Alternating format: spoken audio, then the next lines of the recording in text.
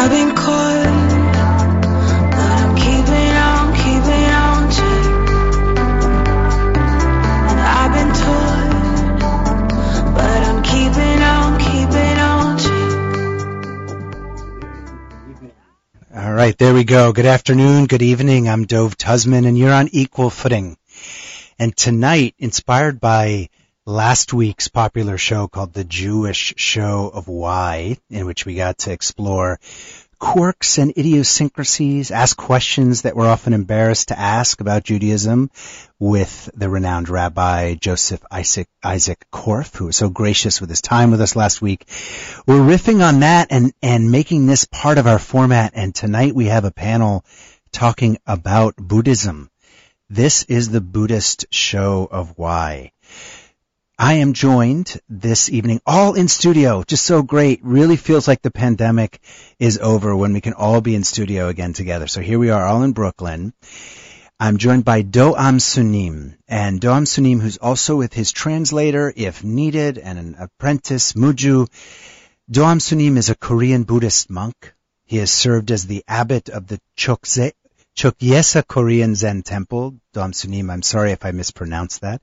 Here in Manhattan, I had the pleasure of walking into the temple earlier today, in fact. He has been the abbot since 2012, and Doam Sunim was ordained as a Zen Buddhist monk in 1986 by his teacher, the Zen master Seung San. And it was after immigrating to Canada with his family in the early 1980s. And although Doam Sunim did not grow up as a Buddhist, he began to have strong questions about the meaning of life from early adulthood. And since his ordination, Doam Sunim has been practicing Zen meditation in both Korea and in the U.S. over 30 years. So welcome, Doam Sunim. Thank you.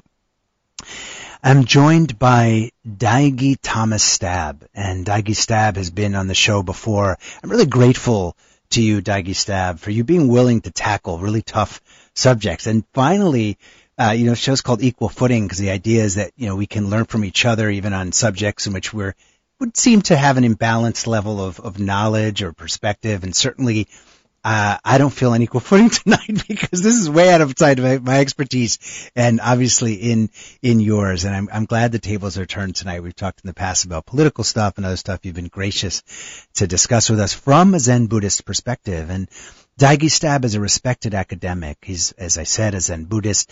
After graduating from Harvard University in 1995, disclosure alert, Daigi Thomas and I attended Harvard together. He started his career in corporate America, actually, at Procter & Gamble, but soon found that life bereft of meaning and was impelled to dedicate more time to his spiritual path. And in 1997, he became a dedicated meditation practitioner in Siddha Yoga. We actually did a show last year, I believe, in which we touched on Siddha Yoga. And he was a full-time devotee in the Siddha Yoga ashram for a time. And then in 2003, he met his Zen teacher. And ever since, Daigi Thomas Stab has been a member of the Zen Studies Society of New York and is a Rinzai layman in the samurai tradition of Zen Buddhism. Since 2007, Thomas has taught high school world history and world religions at prestigious secondary institutions, first at the Dwight School in New York City and currently at the St. Andrews School in Boca Raton, Florida. So Daigi Stab, welcome. Thank you. It's a pleasure to be here. Joined also in studio, first-time guest, Victor Concepcion. And Victor is brave tonight. We had a little bit of a technical issue before getting on the air, and Victor's doing this without a headset. So good for you. You're keeping a Zen Buddhist attitude. Even though actually Victor's bringing a different perspective, because one of the things we're going to touch on is the confusion that's often out there around the differences between Hinduism and Buddhism and how they connect or don't. Victor is a high school teacher of computer science here in the great city of New York. He met his meditation guru Amma at the age of 19, and he's been practicing a form of Hinduism ever since. Obviously, he didn't grow up Hindu prior to that. Victor's practices include meditation and bhakti yoga. He's also a multi-instrumentalist and devotes his talents to spiritual devotion through song. So, Victor, welcome to Equal Footing. Thank you. Great to be here. All right, so everyone speak a little close to the mic. And here we go, diving into Buddhism. And I'm excited about this show because it's one of the shows that I feel like I know the least about at an academic level. And also in my research, it yielded for me the understanding that there are so many different perspectives of what Buddhism is about, and then the path is so individual that I'm fascinated to hear that play out on the show. So, Daigi Stab, maybe you could start us off from, I guess, at the ground level. Who is Buddha, the Gautam Buddha, and what are what are Buddhism's like core values? Okay, let me start with the historical Buddha is generally regarded as Siddhartha Gautama from the Shakya clan. That is to say, he was a specific historical individual. Historians agree that he did exist. And yet there is a bit of mythology that has grown up around the man. So I will attempt to try to explain it in a kind of secular, historian's perspective. And sorry, the Buddha lived in what century or period?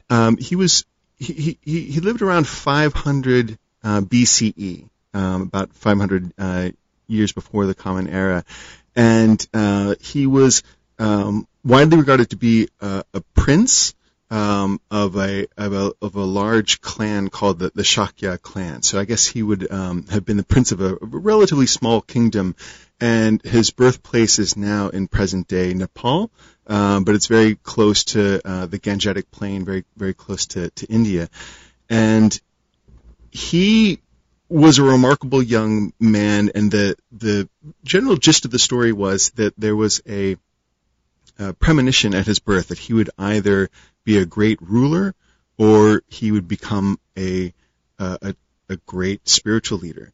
Mm-hmm. And his father, the king, really wanted to promote the former option. And so he raised his son in almost complete luxury and seclusion as a way to kind of prevent him from touching on those aspects of life that might inspire him to become a spiritual teacher. So Siddhartha Gautama was kind of denied the full picture of life. And so as legend has it, it was about his 29th year that he finally ventured out of the palace and encountered old age, sickness, and death. And it became sort of a stark introduction to the horrors of life. And on his fourth trip out of the palace, he encountered an ascetic, a meditator, that really inspired him to pursue his ultimate path. So it's a long story, but he basically decided to leave his life of luxury to really sit and confront the origins of suffering and try to figure out a path out of suffering to live his greatest life. So this is a actual historical person, like Jesus Christ, for example. In the Christian tradition, we know that there was actually a person named Jesus in that period, and you said present day Nepal, and I'm going to use your reference to suffering as a segue, because when I was pre-gaming for this show, this word was prevalent in my hackneyed quick study of Buddhism, and it's also quite central to the Jewish zeitgeist as well. Doam Sunim, in regard to suffering, I was reading about the concept of the Four Noble Truths of Gautama Buddha. What are those in layman's speak? What are the Four Noble Truths, the core values of Buddhism? First, suffering.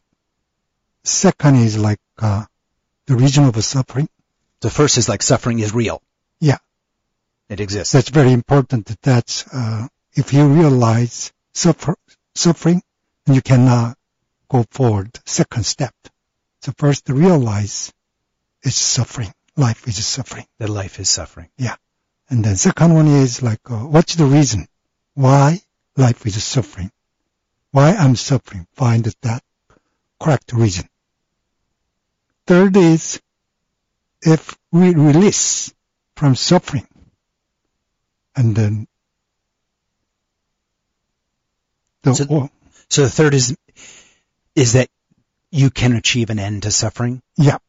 So first, I acknowledge that there is suffering, Yeah. that my life is full of suffering. Yeah. Secondly, I ask the question why. Yeah. And thirdly, the answer to that question I realize is that it can end. I don't have to suffer. Yeah, completely released from the liberty from the suffering. I can be delivered. And then fourth is how we can be like really released from the suffering. So the fourth is like the path to Exactly. get out of suffering. Yeah, that we Okay. noble. So where we've left off here, we're talking about Buddhism.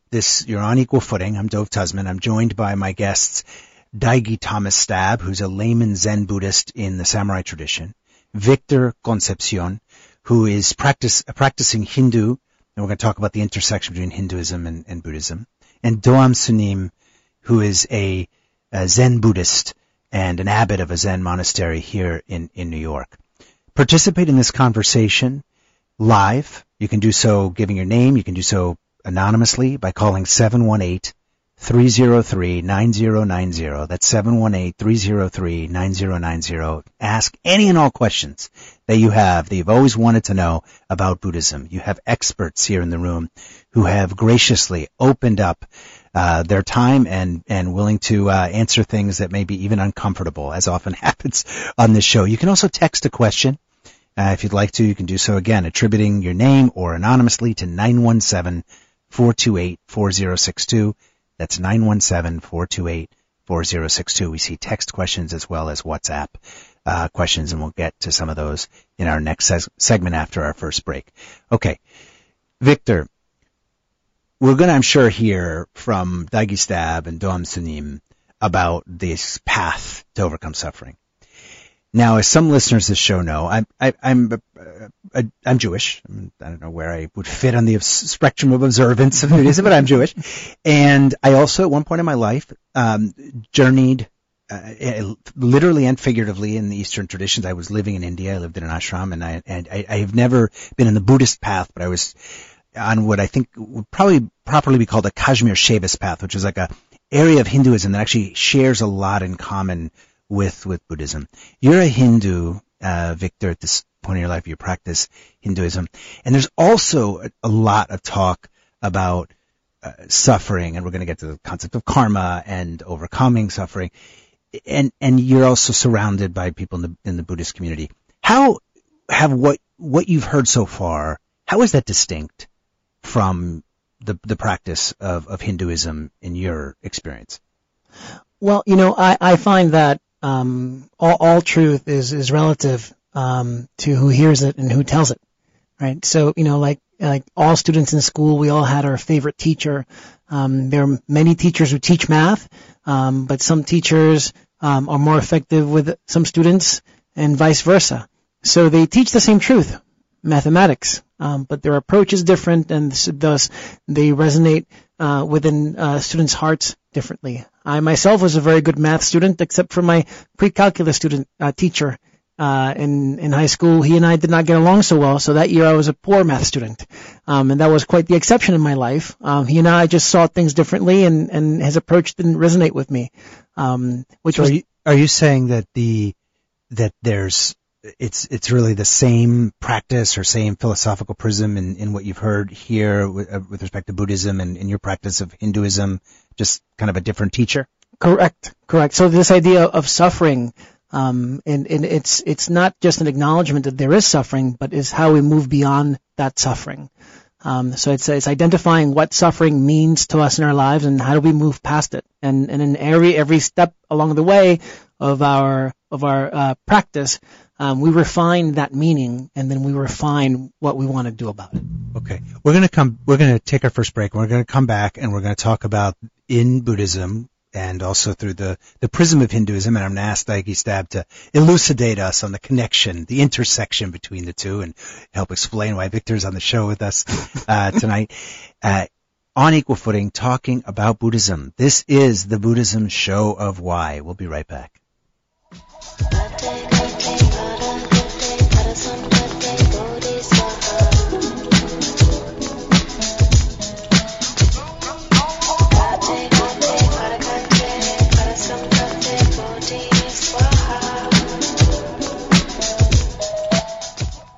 I wanted to let that go on. Right? That's beautiful.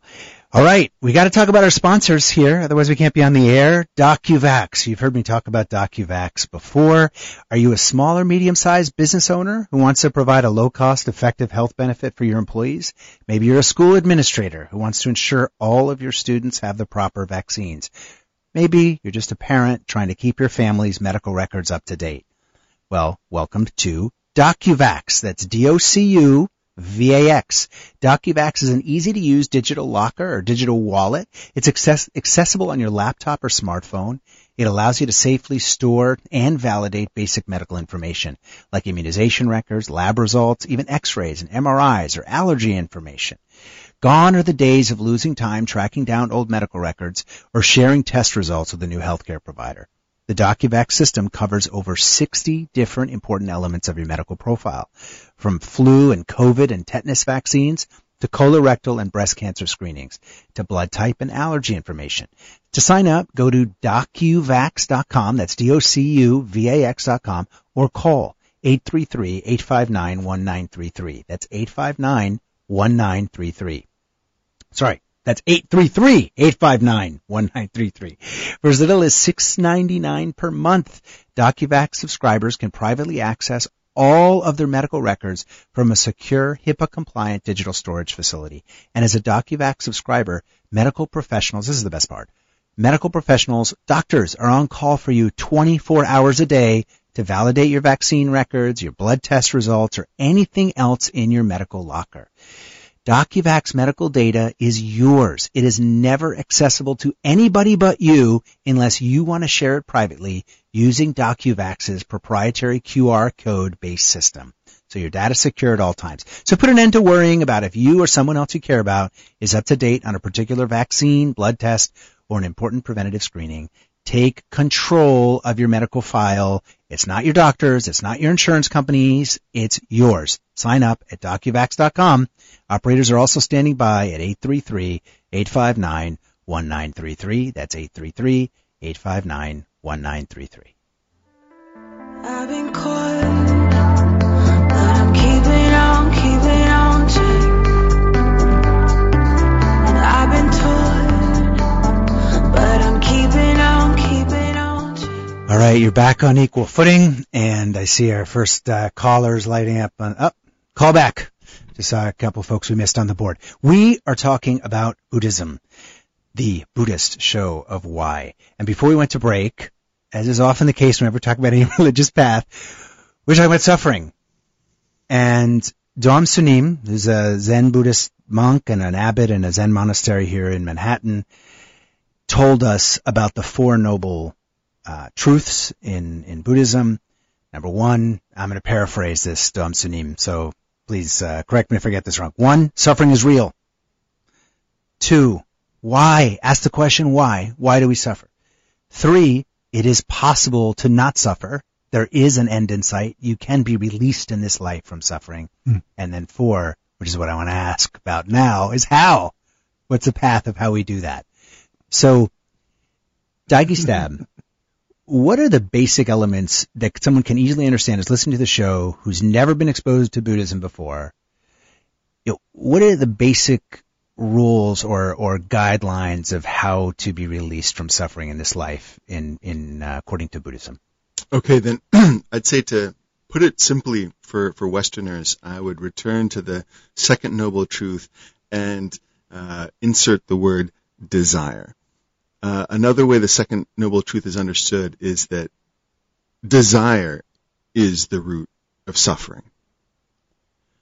So the third noble truth is often described as it is a cessation of suffering is possible if you let go of desire. And the fourth noble truth is really the eightfold path leading into a set of suggestions on how you can live a fuller life by letting go of desire.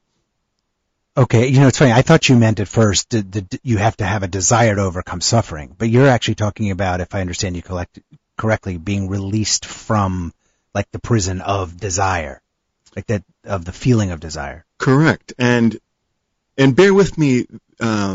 We're discussing terms that are articulated in ancient Pali and have been translated into Sanskrit, into many different languages. So there's certainly many interpretations, open to this. But I would say the first noble truth is life is subject to suffering, and the second noble truth is that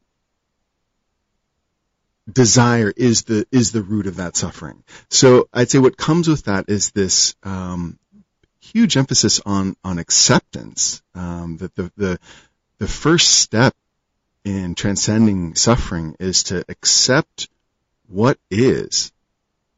Accept what is going on right in front of your face. Accept what you cannot control. And then from there, you can begin to glimpse the cessation of suffering. But I would emphasize the link between, desire and acceptance. The greater the acceptance, the lower the desire for it to be any way other than the way it actually is. So I promised to tie in where we left off before the break about the intersection between Hinduism and Buddhism. And I have much more of a background in my life being exposed to Hindu belief than Buddhist belief, but I'm also struck in this conversation by the similarities. And one of those being the need to kind of overcome the constraints of the ego, overcome desire, overcome that which is kind of attachment to this world, and those things seem to be common. Daigi Stab, where do you see a primary, or maybe there isn't one, but what is or are the primary areas of difference between Buddhism and Hinduism? Well, the first thing I'd like to acknowledge is I would say that the main idea of Buddhism really came from Hinduism. So as I often teach this to high school students, I think it's important to honor the origins. And so specifically, I'd say the belief that is shared by Hindus and Buddhists is rooted in this phrase from the ancient Sanskrit of tattvam asi, which means you are that. I would translate that to mean all is one. Absolutely everything in the universe is one. And it's our illusion of separateness which leads to desire and suffering. And I think this idea that all is one really came from the Hindu mystics. Right. So I think the distinction, the only important distinction for me between Buddhism and Hinduism is I think it's really about the question of God. And to paraphrase it very briefly, I mean, forgive my Western slang, but I think basically as I've read Buddhism in many, many, many books, I basically would say that the Buddha said, if there are gods, they are beyond human comprehension, and therefore they're not really worth focusing on. What is worth focusing on is human suffering, or the notion of God at all. I mean, I think I would leave that distinction on the shelf, whether it's multiple or one. In fact, I would say Hinduism is more monotheistic than it's understood. Yeah. Nevertheless, my interpretation of the Buddhist teaching on this is that that's unknowable. And so he wouldn't comment on that. The Buddha would not comment about theology. He wouldn't answer questions as to which God was real or which. He said that's not relevant to exploring this path of human suffering and the path out of it. So just to wrap it up, I would say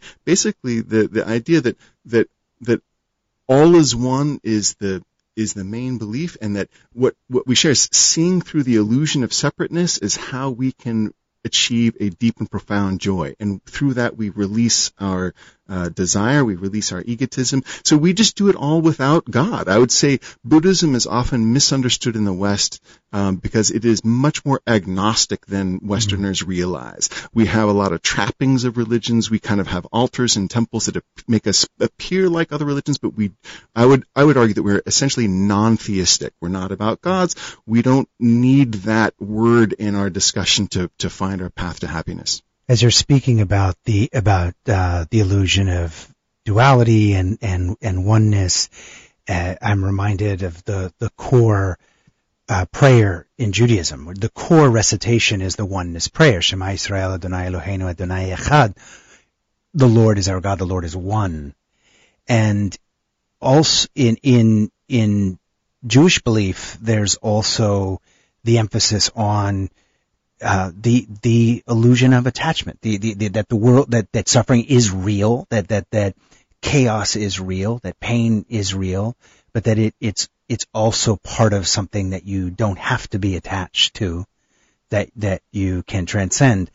And Dom Sunim, I want to turn to you on this connection between at least Judaic thought and Buddhist thought, or Judeo-Christian thought and Buddhist thought, as it pertains to the path out of suffering.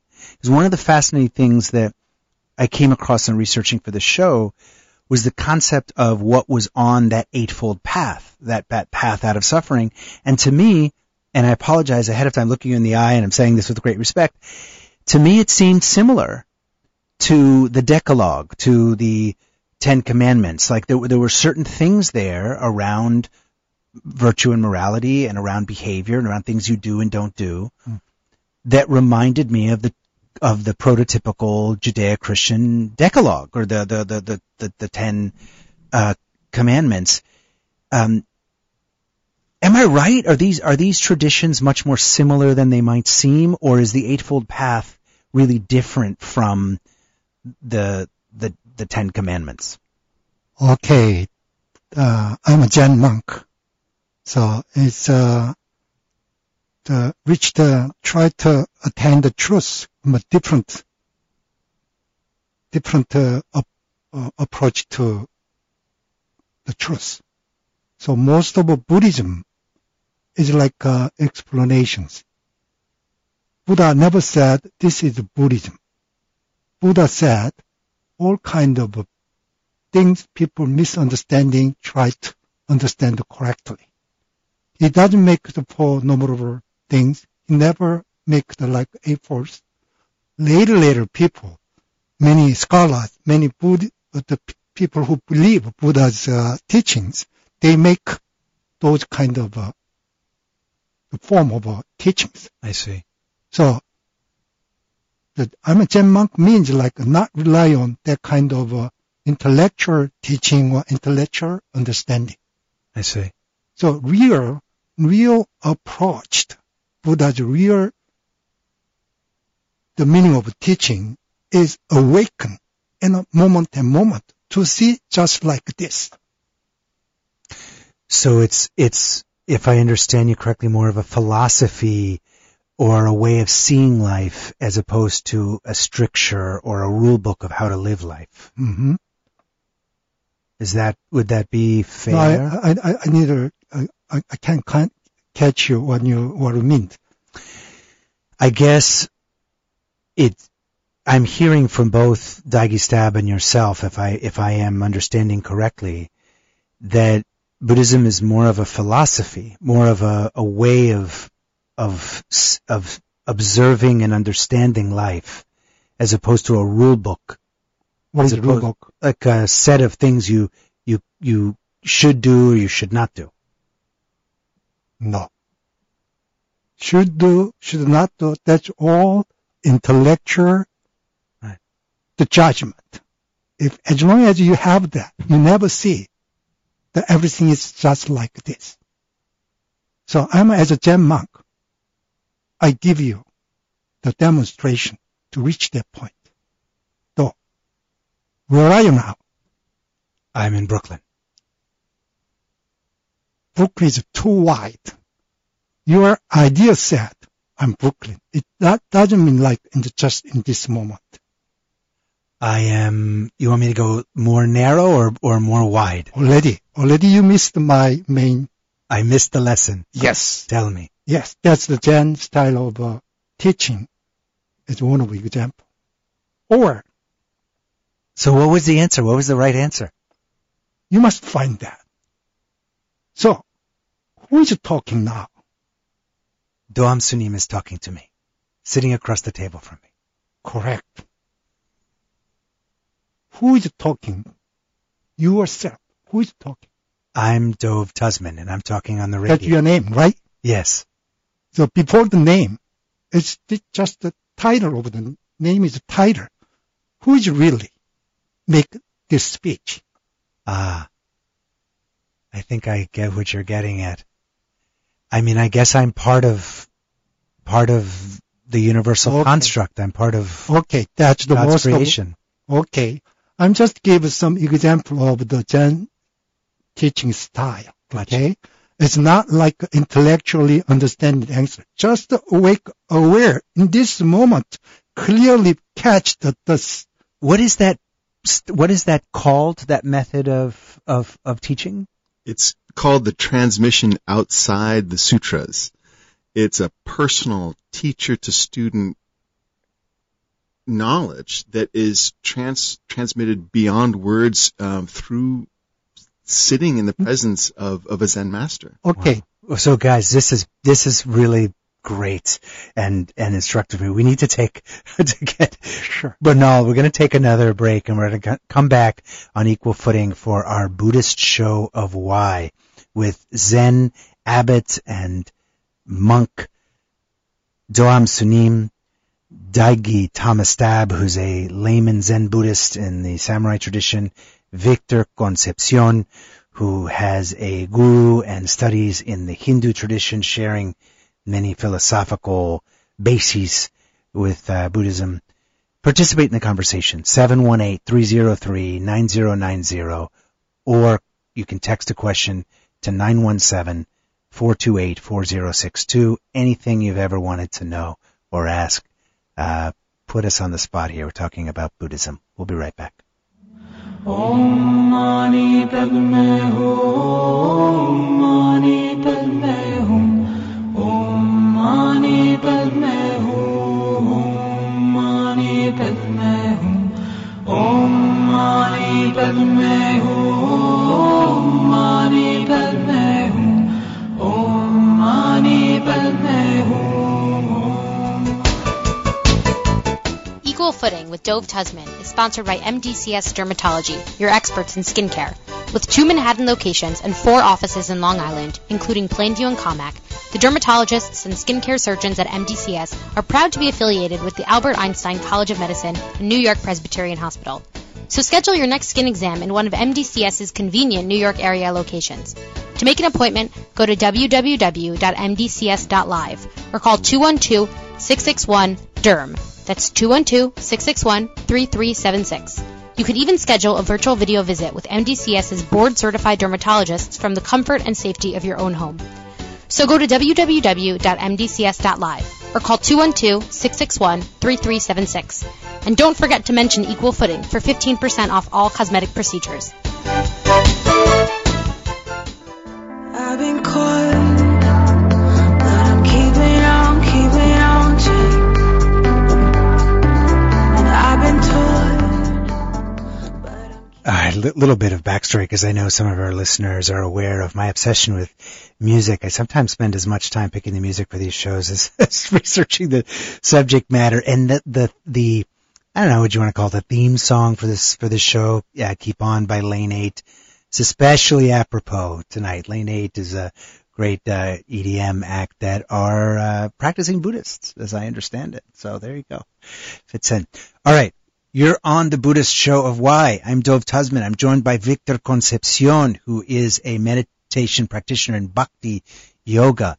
Daigi Tamastab, who is a layman Zen Buddhist in the samurai tradition. Doam Sunim, who is an abbot and Zen monk, an abbot of a Zen monastery in New York City.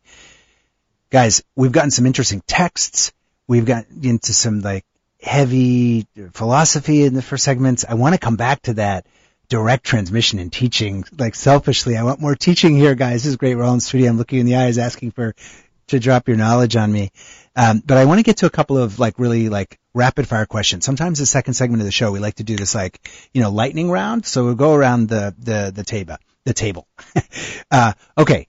Daggy Stab, quick question for you. What is karma? Karma is a construct that is almost always true, but I am hesitant to believe that there's any rule you can imagine that is always true. But to be fair, it does come more from Hinduism, and it certainly influenced Buddhism. But it's really the notion of the chain of cause and effect, that anything we do can influence things down the stream and in unexpected ways, and vice versa. We may be influenced by many actions, prior to our present moment. That being said, I'd say Buddhists don't dwell on karma so much. Okay. I think we really do perceive things a little bit differently. It really is about living fully in the present moment. And so I also want to qualify that Doan Sumin and I are both from the Zen tradition, which are notorious for being free with the rules. We're the least interested in the rules, and we're most interested in the present moment. So that being said, we don't hold on to fixed ideas about karma or fixed ideas about much of anything, but to be fully present in the moment. That's a good segue into our next lightning round question for Doam Sunim, which is, what is the difference between Zen Buddhists and Tibetan Buddhists, and why is the Dalai Lama so important? That depends on what people think about. It's I'm not interested in anything except this moment. Okay, so I don't. So your question is what's the difference between Zen Buddhism and Tibetan Buddhism? There's no Zen Buddhism. There's no Tibetan Buddhism. That's the people's idea. They make it. So there's just a misconception that they're different. I hear about these as different, sects or groups, but you don't see a difference. How can you prove that? Can you show me? I can't, no. Yeah, so where's the Tibetan Buddhism? I don't know. I guess it's based in Tibet. Is the Dalai Lama the head of the Tibetan Buddhist movement? That's all kind of your information, understanding, your concept now talking that. That's completely opposite way to practice Buddhism or Zen. That's more like idealism. Okay.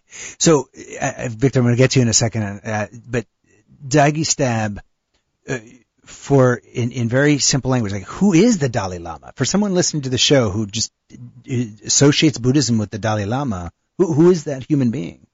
The Dalai Lama is regarded to be the head of Tibetan Buddhism, but he's actually really the head of only one of four major schools of Tibetan Buddhism. But that being said, I'd say they are much more hierarchical in their structure than those of us who practice Zen Buddhism. So we have no singular, hierarchical figurehead, but they do. And so I'd say, in the absence of any other, I would say he's sort of like the Pope for Buddhism, and Zenists are like Protestants. We don't really, regard the Pope. But I have tremendous respect for him, though. I think he's doing a fantastic job leading a different branch of Buddhism.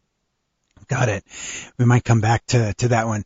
Victor, in Hinduism, there's the concept of enlightenment. Correct. That you transcend the ego, you transcend the body, you transcend the banal, and that you arrive at a kind of a fusion with the absolute. Correct. And in Buddhism, as I understand it, an analog concept is nirvana. Am I right? Is it the same thing, or is there a difference between Hindu enlightenment and Buddhist nirvana? I don't believe so. I believe the path and the practice, the understanding is different.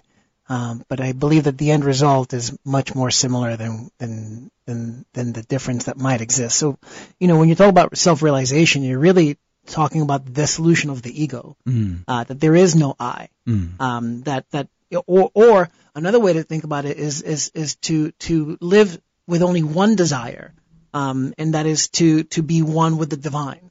When can we live with that as our only desire? And in Hinduism, there's some steps to become self-realized, or to realize that one is God, or to get rid of the ego, or to live with that singular desire. In order to do that, we must forget ourselves. And how do we do that? Well, we do that by being able to see God in ourselves. Well, how do we do that? Well, we do that by first being able to see God in others. Okay, well, how do we even conceive of that? Well, we realize that all is one. Okay, well, now we get to the fifth step. So this is the path that Hinduism follows is a bit different. So there's 4 ways to get to that fifth step, which is how to remove the ego or forget yourself or get to the point where you realize all is divine. There's bhakti yoga, which is the yoga of devotion, where you devote yourself to others, you devote yourself to your guru, you devote yourself to a higher meaning. There's also karma yoga, which is the yoga where you give up the results of your actions. So you do what you do because you feel it's the best thing to do at the time, and you renounce the results. In other words, it's another way of living beyond something for just yourself. There's also jnana yoga, which is the yoga of knowledge. Where you really study the Vedantas and the Vedas for a greater understanding to see the divinity within them. And then there's also Raja Yoga, which is meditation. And the truth is that every devotee follows all 4 yogas, and every teacher teaches all 4 without you realizing it. So you might be practicing bhakti yoga, and you might be volunteering at church, but at the same time, someone, even though you're volunteering, and good things should come to you because you're a volunteer, someone suddenly says something to you that's unkind, and so that's your karma. Well, that means is that you should continue to volunteer even if someone is unkind, because the point of volunteering isn't so that others can be kind to you. As I understand it, your karmic result can be in the real world, so to speak, can be positive with quotation marks around it, or negative with quotation marks around it. And either way, you want to get away from it. In other words, like you want to transcend the concept of something being bad or good. Correct. And so the idea is that whichever path you choose, whichever path you engage upon, whether it's a combination, that in the end you are left with that one desire to simply be one with the divine.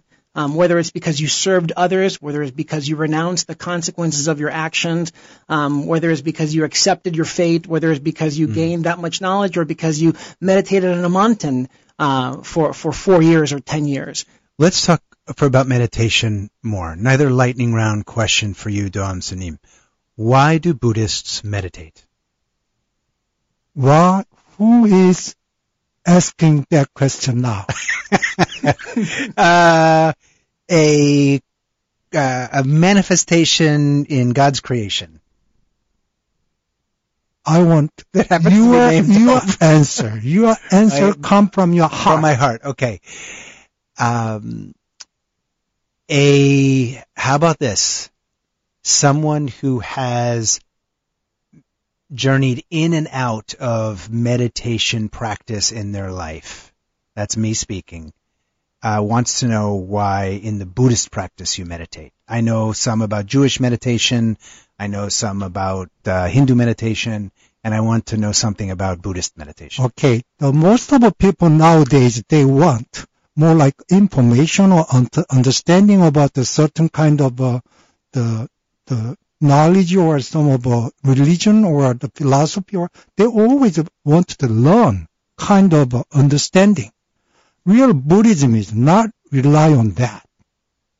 At the beginning, people want to understand, and then first correct understanding, then they more actively, they do following that understanding the daily life.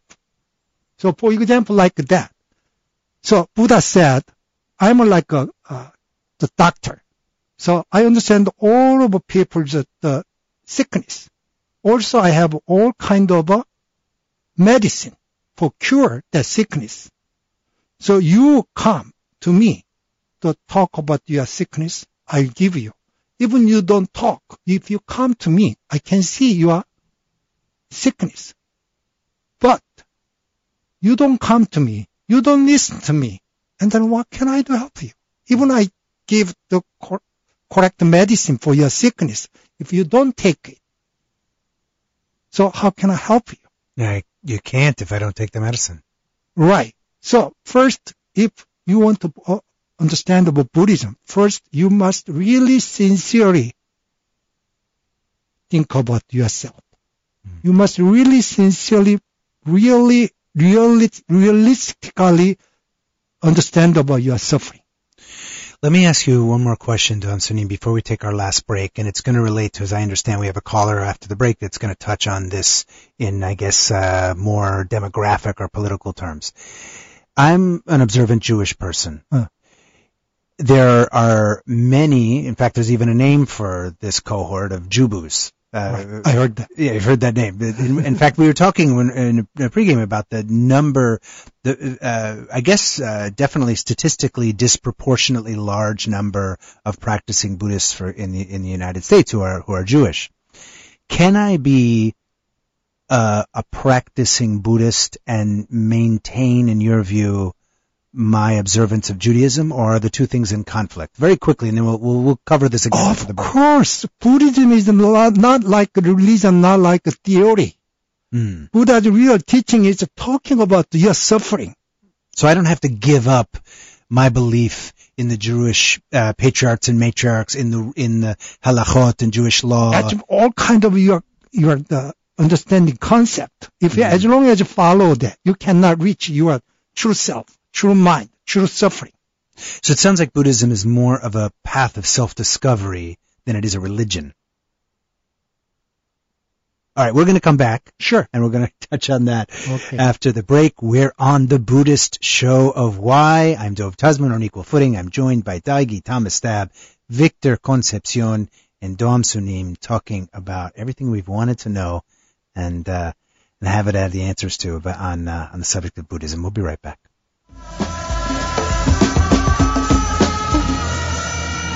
Disrespect me and give me flack. I stop and think before I react. Knowing that they're going through insecure stages. I take the opportunity to exercise patience. See it as a chance to help the other person. Share it in the thought before it can work. So it's a chance for me to restart. Had to work in some Beastie Boys.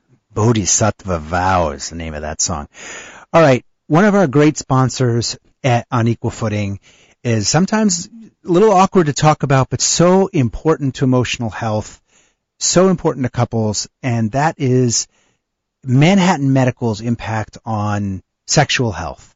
And it's an important message not only for men that are listening, but their partners, because not being able to have enjoyable sex is incredibly emotionally painful, and erectile dysfunction is real. It affects as high as 60% of male adults at some point in their life. Manhattan Medical, which is obviously based here in Manhattan, but is available to people anywhere in the country. You can do virtual visits and get care by phone or by Zoom. It utilizes a new effective gains wave therapy, and it can help you achieve excellent results. Gains wave therapy for erectile dysfunction involves no expensive blue pills. It's non-invasive, it's surgery-free, it's painless. With Manhattan Medical, there are no side effects, and for almost all patients, wonderful results. Manhattan Medical's Gains Wave therapy can help you. I don't like to have sponsors in this program unless I feel like there's some connection and I feel there's really a genuine service being offered by the company. And in this case, this sponsor was brought to me by a dear friend of mine. He's in his mid-80s, okay? And he used Manhattan Medical's Gains Wave therapy to treat his erectile dysfunction, and he's had terrific results and has had an enjoyable sex life for the first time in a long time. Do this for yourself. Do this for your partner. Try it out. Manhattan Medical's Gains Wave therapy can help you. Call now for a free consultation. If you mention you heard this on Equal Footing, that's how you get the free consultation. That's worth $250, real value. Call 888-ED-CURE-9. That's 888-ED-CURE-9. I'm going to spell out the numbers as well. That's 888-332-8739. 888-332-8739. Call Manhattan Medical now. I've been caught, but I'm keeping on to. I've been taught, but all right, you're back on Equal Footing. I'm Dov Tasman, and we're talking about Buddhism. All sorts of questions we've wanted to ask. We've had some text questions. I've gotten to some of those. We're going to get a caller in a moment. Daigi Stab, before we went to the break, Dom Sunim was talking about the fact that Buddhism is perhaps a way of life or a journey of discovery, or that's the question I put on the table at least, not a religion per se, and that someone is a Jew, for example, like myself, can also practice Buddhism without that being kind of in contradiction. Do you agree? Yes, absolutely. I would say that the Buddha was among the world's first practical psychologists. I'd say he wasn't really a religious thinker, and I think it's only over time that his movement came to have some of the attributes of a religion. But the fact is, I mean, and forgive me, but coming from the Zen tradition, Doan Sunim and I are both a little bit iconoclastic, and we kind of like to, rip down all the lists of rules and stuff like that. But if I may, I think like really what is at the heart of Buddhism for me, to really simplify it, is that egotism is the root of suffering, and meditation is the path out of that suffering. I would simplify it to that. Okay. And now the benefit of this is that whenever you ask a question of Doan Sunim, he was really probing you to get you to figure out what do you think you are. And so if I can just explain the question of like what who am I becomes like, well, what am I? And the purpose of this approach, Buddhism is, like Doan Sunim was saying, we're not acquiring any knowledge. It's a reductive unlearning. And the purpose of meditation is to come into direct contact with the mystery. And if anything, I'd say I'm drawn to Zen Buddhism because it's the most direct access to mysticism. And what is mysticism other than sitting with the great unknowable? So in Zen practice, we're really trying to kind of get out of the intellect and shred the lists and rules and get past all of that to sit into this mystery of what is this? But to play the devil's advocate in at least in the Jewish tradition, I think this is true of many Western tradition at least, and Victor, looking at you also, I think in Hinduism too. Yes. It's full of rules. I mean, in Judaism we have 613 very specific rules, do's and don'ts, and so the concept of kind of shredding the rules does bring up some question for me. Let's take a caller on this. I think on line 1, if I understand correctly, we have a caller who wants to touch on this subject. You're on the air. Hello, good evening. Stan, is that you? You got it. I can't wait for your question. Evening, Stan. Wait a minute. You presumpted my question. I didn't mean to steal your thunder. No, that's all right. No, I have no thunder. It's thundering now outside as we're talking. It's raining. You're running short of time, Saul. There used to be a television show on TV long before you guys, about 30 years ago, called Kung Fu. Any of you remember that show? Yeah, sure. It was a theme show to some extent about Buddhism. And the man who was supposed to be like a Western John Wayne, and he handled it with physical thinking and meditation and so forth. And it was a popular series for about 3 years. It also got people to think about Buddhism and convert to Buddhism, which is, I guess it was a good thing. The problem I have is what has been the conversion rates from Buddhism, from other religions to Buddhism. Judaism, at least the liberal end of it, the modern end of it, takes the meditation. I don't think the Orthodox do not take the religious aspects of it, but I think the meditational aspects of it has been taken by many groups, and that's the good part. And there's, of course, a lot of Jewish mysticism and Jewish meditation. Oh, yeah, with Kabbalah and so forth, which is, in a way, a little bit like that. But I want to ask these people, what has been the conversion rate? What has been, in the long term, has there been more people going more towards full Buddhism or less? There are other people going more to Orthodox Judaism. Stan, with your permission, can I rephrase or suggest that we step back and actually ask a more general question that you're bringing up, which is, do Buddhists even want, is it a proselytic group? Daggy Stab, do Buddhists want people to join? I think they do. They never say, don't come to us. Did you ever meet a Buddhist at sect? No, I don't think I've ever seen that. They don't put signs out saying come, but I think they welcome everybody. I mean, there's no saying, hey, you're a Jew, but I think they welcome everybody. I mean, as a scholar of religions, I would say yes, Buddhism does fall into the category of a proselytizing religion. However, it's with that notion of the the Buddha as a doctor, meaning if you are suffering, if your life isn't full of meaning and you are suffering, then you might consider turning to Buddhism as a way to find a path out of that suffering. So I think for those of like myself who's kind of excited to share what I've learned from Buddhism, yes, I feel like I do kind of engage in sharing that joy about the path out of suffering. But it's not. You don't think other religions, that people suffer from other religions that are Jewish, Catholic, Protestant, who are suffering for whatever reason, they cannot be helped in those faiths? I think they can. No, I mean, me personally, no, I see, like, for me personally, I think I feel more in common with people who practice all faiths, and I feel like, if anything, my message is kind of seeking to connect with agnostics or secular folks who can find that there's really joy to be found through meditation.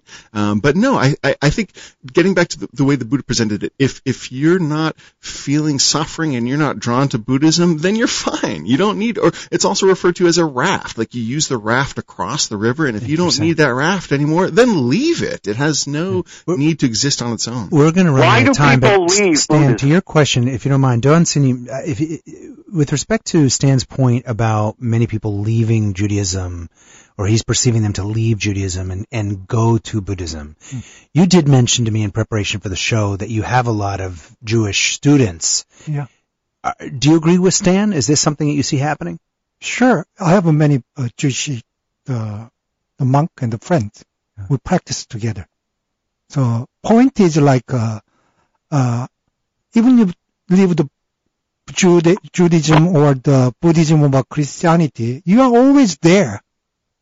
Your idea change, your feeling change, but you are always there. You know, you must know that. As long as you follow your concept, your understanding, you are not there. You are following all other things. So must awaken means you have to try many technique of practice, meditation or whatever. Means like make your mind more calm and clear to see just like this, not made by your concept, not you learn, not you understanding. If you really awaken, there's no like that. It's always the clear. The night is dark, day is light, bright. That's the clear. As long as you don't have that experience, you never know about the truth. Yeah. Okay. So we're going to run out of time. I really want to get to a listener's question that I've been wanting to ask for last couple of segments. And this has come up in previous shows. And maybe, Victor, you have let's call it, I don't know, if not a broader perspective, and you're bringing a little bit of a different perspective to the conversation. Sure. The idea of everything happens for a reason. And that the listener is asking the question of, in the Buddhist faith, and I guess for you to also ask in the Hindu path, Yes. is there a belief that everything happens for a reason? Absolutely. When we are kids, oftentimes when we do wrong, our parents correct us. And like anyone, the sooner that correction happens, with relation to what we've done that requires correction, the better we learn, right? So the idea is that everything happens for a reason is that if I've done something wrong and something happens to me as a consequence and it happens to me right away, well, that's the reason. But also, in terms of, from the flip side of love, if someone's guiding me on the right path, just like a mother or a father, then they would put me in situations where I would grow, put me in situations where I would become more than I am. And therefore, as far as Hinduism is concerned, then two things happen. You are further from the ego and closer to divinity. So in terms of having a religious understanding or meaning or a teacher, the guru is the one who is responsible for bringing you closer to that divinity and further from the ego, and therefore is the one manipulating the correction. We're going to leave it there. Thank you, Victor. Thank you, Daigi Stab. Dom Sunim, thank you. Buddha Show of Why. We're going to have to get together again. Yes. Thank you very much. You. Thank you.